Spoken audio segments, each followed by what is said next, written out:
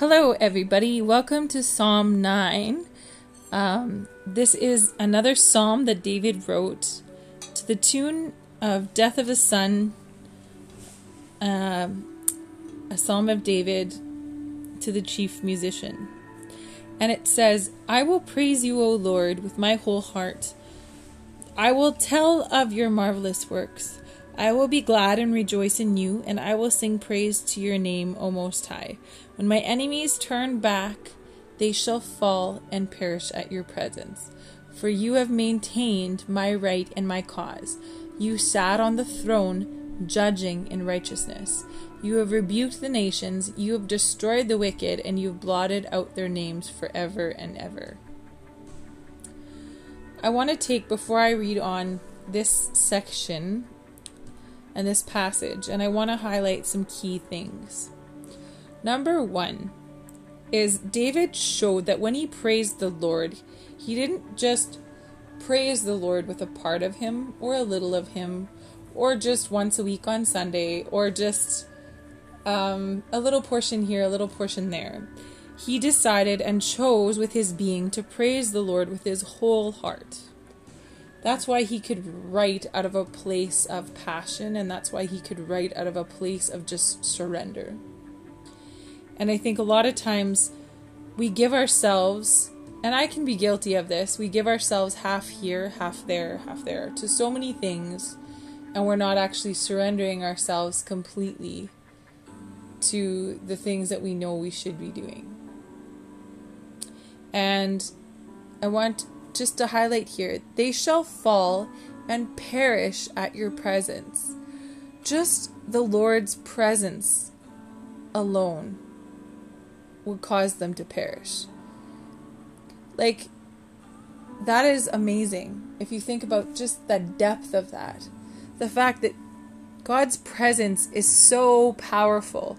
If we look back in the Old Testament about the Ark of the Covenant and how it was so sought after to have God's glory and his presence, and how it caused, when they had it, to win battles and everything, and just how people are always seeking after the Lord's presence, and it is God's presence that brings healing.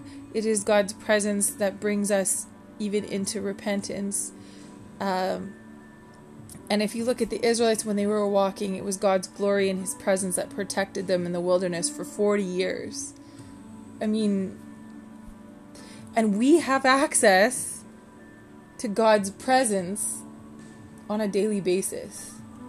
That magnitude of power, like think about it. The power that could take over an army. And do we as Christians actually think about tapping into that? In complete, utter boldness and surrender. Humbling ourselves and completely surrendering ourselves to the Spirit of God. And knowing that God is on the throne and he is the one judging in righteousness. And he will, and he is rebuking nations now, even as we speak. We can see God's judgments being poured out. And it says here in verse 6, we'll go on, enemy destructions are finished forever, and you have destroyed cities. Even their memory has perished. That's crazy. If you think about it, even to remember something, we always, if you notice in our society, we always bring back, in honor of this, in honor of this. We bring back and honor people in the past, and we always cherish memories of people, right? We hold on to that. Well, think about this. The Lord has taken, in this case, and wiped out their memories. All their memories were perished. But the Lord shall endure forever. He has prepared his throne for judgment, and he shall judge the world in righteousness. And he shall administer judgment for peoples in uprightness. If this doesn't give you a sense of God-fearing and his sovereignty, wow. It's just, he will have the last say in the end. He will rule. No matter what happens, God is on the throne. No matter how much darkness wants to come, God is on the throne. Always remember, God is on the throne. If you get anything out of this passage, remember, God is bringing upon judgment, and he is on his throne. And the Lord also will be a refuge for the oppressed. So know that if you are going through hard times, if you are feeling like you're in trouble, God is a refuge for you. And those who know your name will put their trust in you, for you, Lord, have not forsaken those who seek you. So always remember, seek ye first, right, the kingdom of God, and all these things shall be added unto you. There's so many times the Bible says the word seek.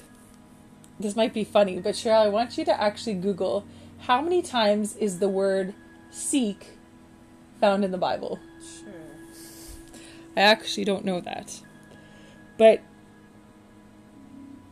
it is a very powerful word that is always, it comes up continually in the Bible.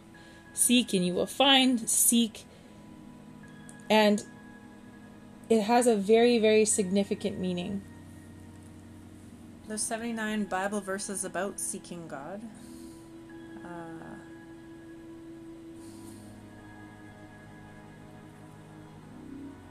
I'll keep looking. You can keep talking. So, it says here, and those who know your name will put their trust in you, for you, Lord, have not forsaken those who seek you. So remember, seek the Lord right now while he may be found, and ask the Lord for his presence upon your life. Sing praises to the Lord who dwells in Zion. Declare his deeds among his peoples. When he avenges blood, he remembers them. He does not forget the cry of the humble. Have mercy on me, O Lord. Consider my trouble from those who hate me. You who lift me up from the gates of death, that I may tell of all your praise. In the gates of the daughter of Zion, I will rejoice in your salvation. I'm thinking of a lot of those Christians right now that are getting persecuted for the Lord's sake. And a lot of news and other social media areas aren't even covering about the horrific stuff that's happening to Christians all over the world. And this really helps me to remember that God is in control. No matter what we see going on, God is in control. In the good, in the bad, in the ugly, God is in control, and God is on his throne.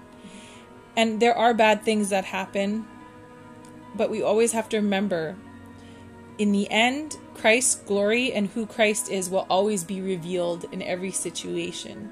The whole point is that God is revealing himself to man. And God actually reveals himself through good and bad, but we always want to think that it has to be good things. But if you realize, it's actually when the bad things happen, God's glory is really released on a greater scale.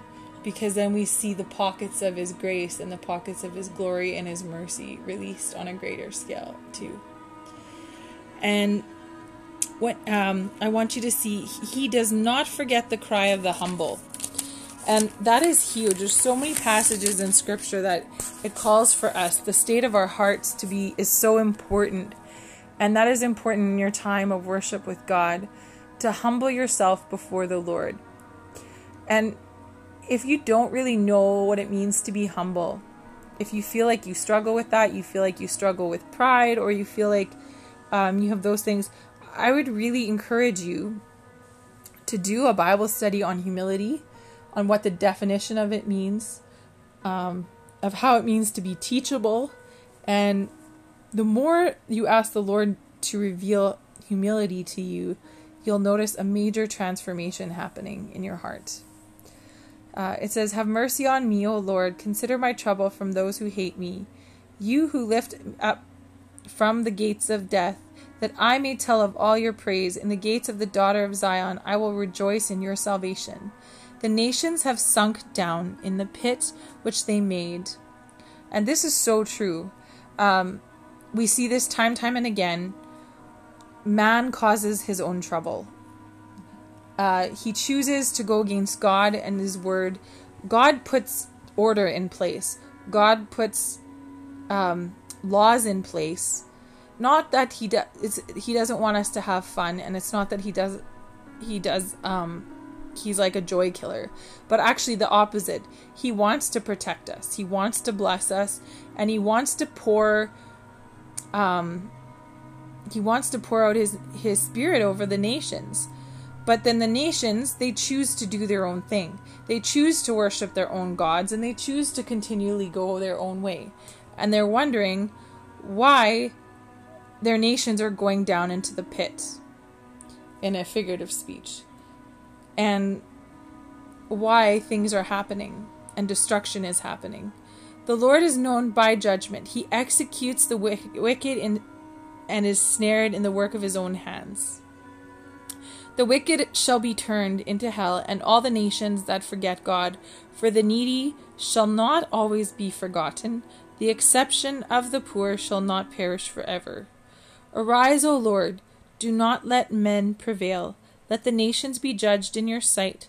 Put them in fear, O Lord, that the nations may know themselves to be but men.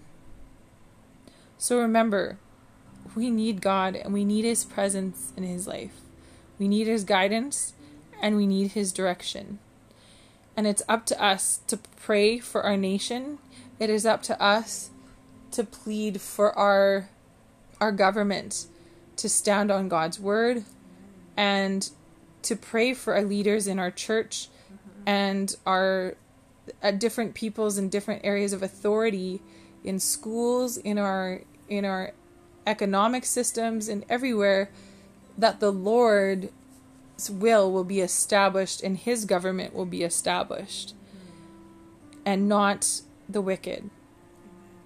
And so I just really encourage you this week, humble yourself before the Father, seek him with all your heart and his presence, and pray for your nation. You can intercede for your nation. You can pray for your nation.